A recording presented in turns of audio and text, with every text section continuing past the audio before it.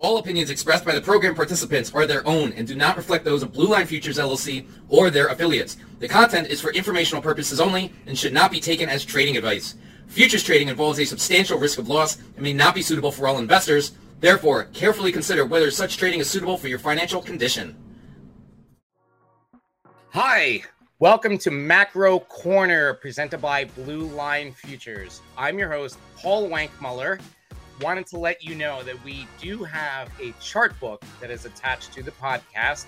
It's available in the description of the podcast, bluelinefutures.com, as well as attached to the email sent to clients every Sunday. Not a client? Reach out to info@bluelinefutures.com for a free trial. This is episode 4, and my guest of the week is Giannis Mindall. Welcome to the show, Giannis. Hey, Paul. Thanks so much for having me back on. I think we got a ton of ground to cover today and lots of data, and I think 2 really interesting topics. Absolutely.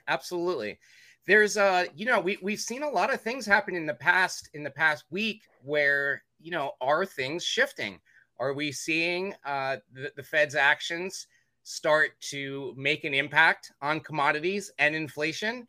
Or is this just a pause in the commodity super cycle?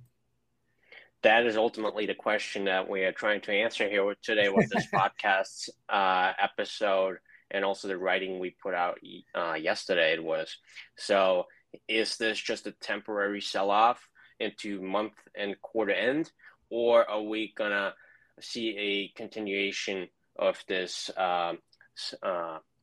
really the super cycle, disinflation of commodities? Yeah. So we're gonna go slide by slide. Let's start off with slide 3. And this is really interesting to me. And thank you for showing us and especially our listeners.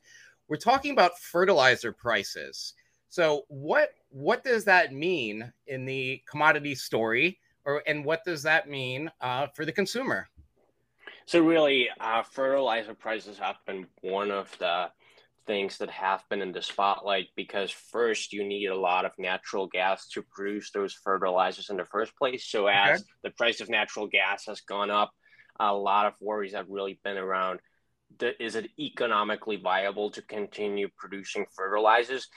And as a result, those prices have adjusted upwards. So we see that ammonium nitrate, potash, and urea, all those prices have really risen by hundreds of percent, leading into what still is the invasion of Ukraine. So now we have, however, seen a not unsubstantial disinflation of those prices, and the conversation ultimately shifts towards, are we going to see a rollover in consumer prices? Because the thing that we're interested in is not really are the spot prices deflating, but is that deflation ultimately going to show up when it comes to people going to the grocery store?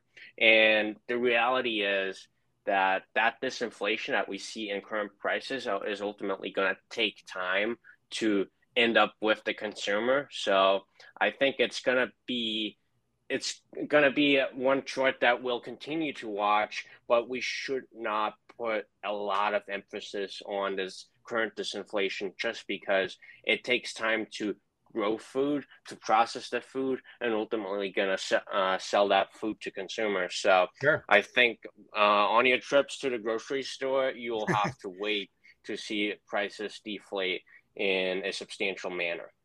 Yeah, and I mean that's the thing about a lot of people don't know there are different crop cycles. They are harvested at different times of the year based on where you are in the world. And also, how much does it cost to ship those crops, if you're an exporter, or, if you are, even an importer. But yeah, I mean, those are all really important things to take note. And I did not know it took that much natural gas to in respect with, in producing fertilizers. And speaking to that idea of, it depends on where you are, what location you're in. Not only the grain cycle, but also, do you have access to the energy that you need to produce those fertilizers? So the entire idea that we've sort of been touting was, are we going to live in a more fractured world? And are we moving from efficiency upon efficiency as a result of globalization to a place where we live through globalization or deglobalization, and therefore access to commodities is going to be much more fractured, and it's not going to be as clear as it used to be when it comes to having access to those necessities to produce food, to produce all sorts of outputs that the consumer ultimately puts in the stomach. Right. Maybe, yeah, going back to that, it's, maybe we don't need, all these different types of fruits and vegetables. Maybe we'll just, cut a couple of them off from the supermarket, and that would bring prices down a little bit for the other fruits and vegetables, Yeah, I think that we're ultimately shifting towards a world where we'll have to deal with trade-offs. And I think that we have at large benefited from a movement towards more efficiencies, as I've said. And, we've really enjoyed those benefits, but maybe they are reversing to an extent at least. Sure. So, I mean, in going back to, what we spoke about last week with, the Fed reducing liquidity, this is slide 4, and it also relates to slide 5 and 6, the lead lag relationship between China and the emerging activity with recessionary conditions. Let's talk about that a little bit, because I do see that we have copper on there, industrial metals, and what does this mean? Yeah, exactly. So last week we talked about the liquidity conditions really deteriorating. So we talked about M2, we talked about the size of the Fed's balance sheet as a percentage of GDP, and this week we look at how does all of that translate into consumption at the price that the consumer or companies ultimately pay for those commodities and resources. So what we've seen really in June was that commodities at large, you look at things like the Bloomberg Commodity Index, you look at crude oil, you look at aluminum and copper on slide number 5 and 4, those prices have really deflated by a great degree. So one can make the case that because the Fed and monetary policy makers globally are decreasing the amount of liquidity in the system, that leads to demand destruction, that leads to less industrial activity, that leads to less consumer spending appetite. All of that feeds ultimately into the price of commodities, into the things that get consumed. So the question we have to ask is that ultimately just a temporary sell-off, or will those effects lead to more prolonged price pressures? So one of the things that we can look at is we have basically seen a recessionary condition coming out of China. And China over the last decades has, the country at large has driven the amount of copper that gets consumed. So one of the indicators we turn to is the Chinese credit impulse. The Chinese credit impulse is just a measure of what does Chinese economic activity look right now. And there is a traditional lead-lag relationship where the credit impulse picks up first, and ultimately copper follows that credit impulse. So as China is reopening its economy, as China is reopening ports, is increasing its economic activity and putting fiscal stimulus into the economy ahead of the Politburo meeting in November, where she is expected to get reappointed. As all of that is happening, we may see that affect copper demand in a positive form on the back of this sell-off. So we know that structurally speaking, supply remains tight, and putting that into the context of the current sell-off, I think, is most valuable. Just a note for our listeners, the reason why copper is such a industrial metal is it's used in the wires when you're building, the copper wires for transmission of electricity, and also it's used for pipes as well. So when you're building stuff, that's kind of how copper is the barometer of a growing, I guess, economy, etc. Right? Yeah, and Paul, then we think of things like the global move towards green and renewables, and that ultimately increases the amount of copper that's needed. So if all of these initiatives are going to turn into reality, or at an increasing pace at least, then copper demand secularly is going to increase. You just think of things like carbon capture and then replacing fossils with some form of renewable source of energy. All of that is driving copper demand, while the world has really underinvested in copper supply over the last 7 years to a decade. Yeah, I think Chile is one of the biggest copper producers in the world, if I'm not mistaken. That's exactly it. And one has to wonder, as resources, so you really have to look at this from multiple angles. And one angle to look at this is, okay, you have commodity exporters of certain commodities, you have commodity importers of certain commodities. So Chile might be exporting a lot of copper. At the same time, though, they need resources such as the grains. And as the world becomes more fractured, we have to turn to emerging markets and ask the question, will copper supply be threatened by the fact that the price of resources of different forms is on the rise? And what is that ultimately going to mean for the demands of the population in those countries? Are they going to weaponize? I'm not saying they will, but is there a potential for them to weaponize certain resources as they strive to get more grains, as they want to be well supplied with the necessities that the population needs? So emerging markets remain an extremely interesting place in the midst of this all. Yeah. That is, it's so interesting too, because like you said, it's the end of the quarter is this week. So next week's episode, I think it's going to be even more exciting, because all of these things are going to start playing out, right? All of our questions. Yeah, and speaking of quarter end and month end, there was actually a really interesting tweet by Gavin Baker, and he mentioned that there's a real potential for a lot of funds unloading energy and sort of non-ESG exposure ahead of quarter end, ahead of all the filings that these funds put out, in order to be ESG compliant, only to reload those exposures next month. So it's really, I'm at a loss of words almost to see that. But yeah, it's certainly ironic at best. And, well, in the end, funds are the funds are there to produce returns for their shareholders, and I'm sure that the smart ones will follow that. I would hope so. I mean, that would, that's exactly what you would hope as an allocator. Yeah. Right. Absolutely. And you know what? The people that don't, the shareholders are not going to, refund the next quarter. Let's move on to topic number 2, the Fed dilemma. Our president of Blue Line Futures spoke about this at length last week. Jerome Powell said, please don't compare me to Paul Volcker, the Fed chair in the 70s, when we experienced inflation levels that are similar, but there's a couple different things that are this time around. Our GDP, our public debt as a percentage of GDP is much different than the 70s.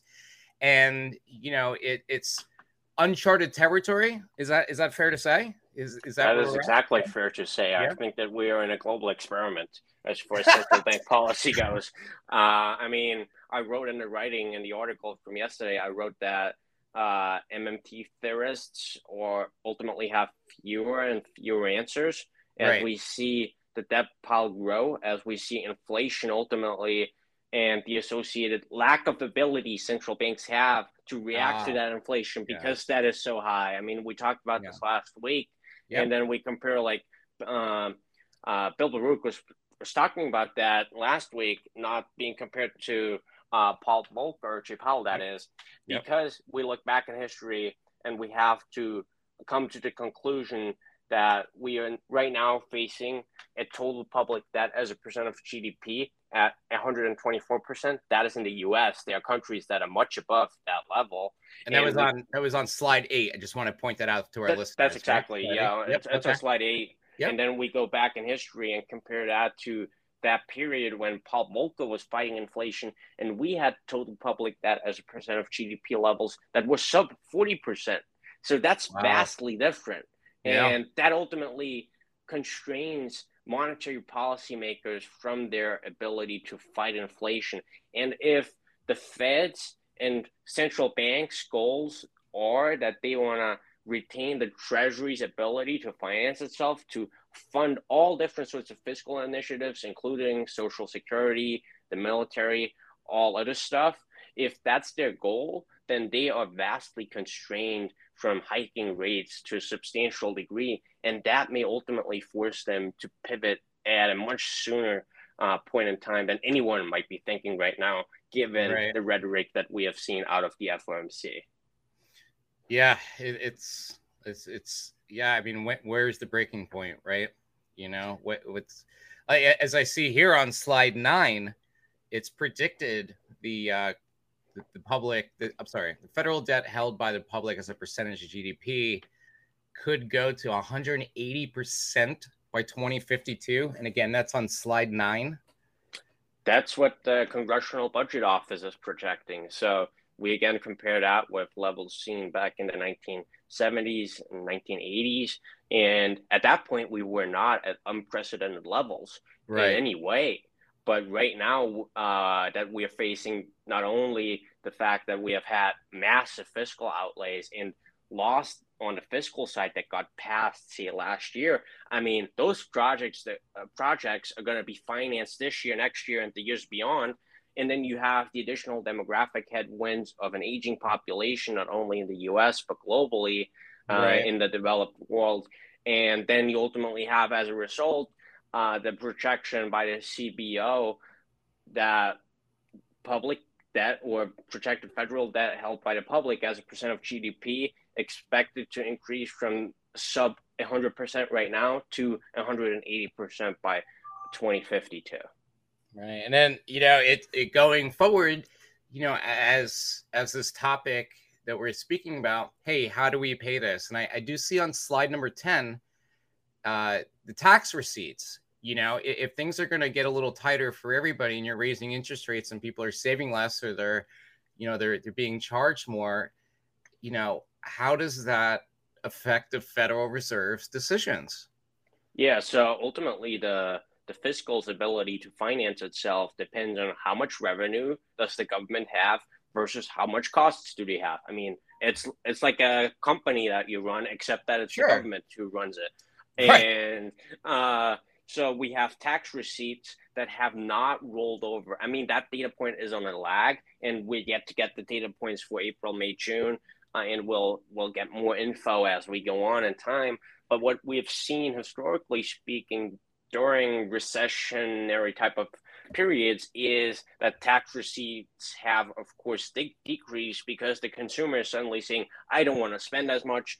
The tax that's on these goods ultimately does not get received by the government. People just have a much lesser ability to put money into the economy. And as tax receipts are expected to roll over, as inflation is eating into the consumer's pockets, that fiscal household will face increased headwinds. And that will ultimately also play into the calculus that the Fed does, because if their job is to retain liquidity for the Treasury to finance the government, then they need to take that into consideration, because otherwise they're going to blow up the fiscal side, and that would be extremely detrimental. So without being too gloomy and doomy, which we've been on today's podcast, quite frankly, we just want to speak to the data. And I think one of the goals that we've had from the beginning is just point to what the data says and ultimately form a narrative around that data series on multiple fronts. But yeah, I mean, it's going to continue to be extremely interesting. Yeah, no, I mean that's the best part of the markets, in my opinion. That's why I got into finance. It's a 24-hour job, and it's a global news cycle. You know, at this point. But you know, it's extremely interesting, and we all live in it. That's what a lot of people need to understand. You know, these things are important, you know, to the everyday person. You know, that's what makes it so exciting. It's ever evolving, and it never stops. So It that's never what has stops. you come back to markets each day. No single days, exactly the same, but as market forecasters or even market historians like to say, things don't exactly repeat, but they rhyme in some form. I like that. I like that. Let's close out the show with slides 11 and 12. This is a new one for me, Sri Lanka. I have not been there before. I don't know if you have. I've not been to Sri Lanka, no.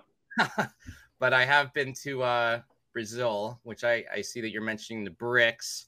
And why are we putting all of those together? And this is something we talked about in the last episode of the CDS swaps. It is a type of insurance that people make bets on to protect themselves from the risk of losing their money on a bond. Exactly. So on slide 11 and 12, we point to Brazil and Argentina. And that dynamic is not only playing out with these two countries, but similar to Argentina, where the 5-year CDS is really blowing out to the upside. I mean, right now it's around 10%. The same dynamics playing out with Lebanon and also Sri Lanka. And that just speaks to the fact that we are seeing increased stress that's put on these emerging markets because they finance themselves with a currency they don't control. So Sri Lanka takes out debt denominated in dollars, denominated in euros, as the Sri Lankan economy weakens and the country does not have the same ability to finance itself. They still need to service that liability in the different currency they don't control. So at that point, it gets extremely worrisome for some of these governments and their ability to not only stay viable economically, but also from a social perspective. And I want to pause you for a second because we spoke about this. I don't know if we spoke about it privately, but the biggest difference though between this and, you know, the European crisis that we saw with Greece and Italy is that that's not happening in Europe right now. This is happening in the emerging economies. So I think that's something to note, right? That is something to note. It's in countries that may have a constrained ability to import resources at a cost that they can afford. So what we have seen in the difference, that makes sense. Okay. Exactly. So one of the themes that I thought of and I've been writing about in the top things to watch is that the West and the developed world is ultimately gonna, or most likely, those countries will continue to have the ability to finance the pricier commodities. But what happens in the process is they export inflation at the higher price of these commodities to countries who don't have the ability to continue finance not only a fiscal household, but the population at large. So emerging markets are just this extremely interesting sort of conundrum at this point where some countries, depending on what commodities they import and what commodities they export, will face extreme headwinds. And that is pretty much taking place beyond the shadow of a doubt at this point. I mean, if we turn to the 5-year CDS of Argentina, that's setting highs at 10% right now. So that insurance is getting extremely expensive. And that just points to the fact that market participants and people taking out that insurance increasingly believe that Argentina may default. And that same thing is taking place in Sri Lanka. That same thing is taking place in the Lebanon right now. And that is expected to take place in a lot of other countries that will have or that will face constraints as far as importing commodities at a higher price goes. And one of the dynamics that we're seeing in the context of a more fractured world, in the context of a more multipolar world, is you see the BRICS alliance, which is Brazil, Russia, India, China, and South Africa. Those countries are basically forming what may be seen as a separate alliance to what we understand as a world led by the U.S. And what their focus is really build an alliance that assures some of those countries' ability to continue to import commodities at a reasonable price. So if China or Russia is able to give these countries guarantees, then that is ultimately going to lead to a more fractured system globally. What's that going to mean for commodities is that things are going to be less certain. There's going to be more uncertainty. I think that's ultimately the bottom line of this. You know, I have a feeling that the phone is ringing off the hook at the IMF.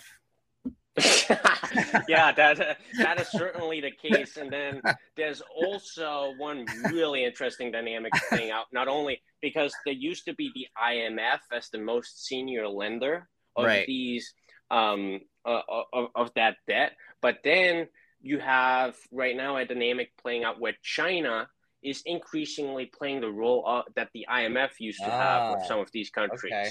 So, and the one major difference between the IMF and China is the degree of how opaque things are when you have a country who doesn't want to disclose what exactly they hold and what exactly the terms are. I, in fact, listened to an Odd Lots podcast with Tracy Alloway and Joe Weisenthal, and there was a former Elliott Management PM on the podcast, and he was talking about the fact that China, as one of the most senior lenders in that case, is ultimately leading to an extremely interesting dynamic where things are not nearly as clear or as certain as they used to be. And I'm assuming that, you know, it's like if you want to borrow money from somebody, you have to play nice with them, which, you know, plays into a whole nother topic that unfortunately we don't have time for today. But yeah, is there anything else that you'd like to close with? I think we killed it today for sure. I think we had an extremely interesting episode covering a lot of things. I mean, we went from commodities and this sell-off we saw in June to a fractured and more multipolar world potentially. Yeah. And so, yeah, we covered a lot of ground, and as always, it's been a pleasure. Oh, absolutely. Absolutely.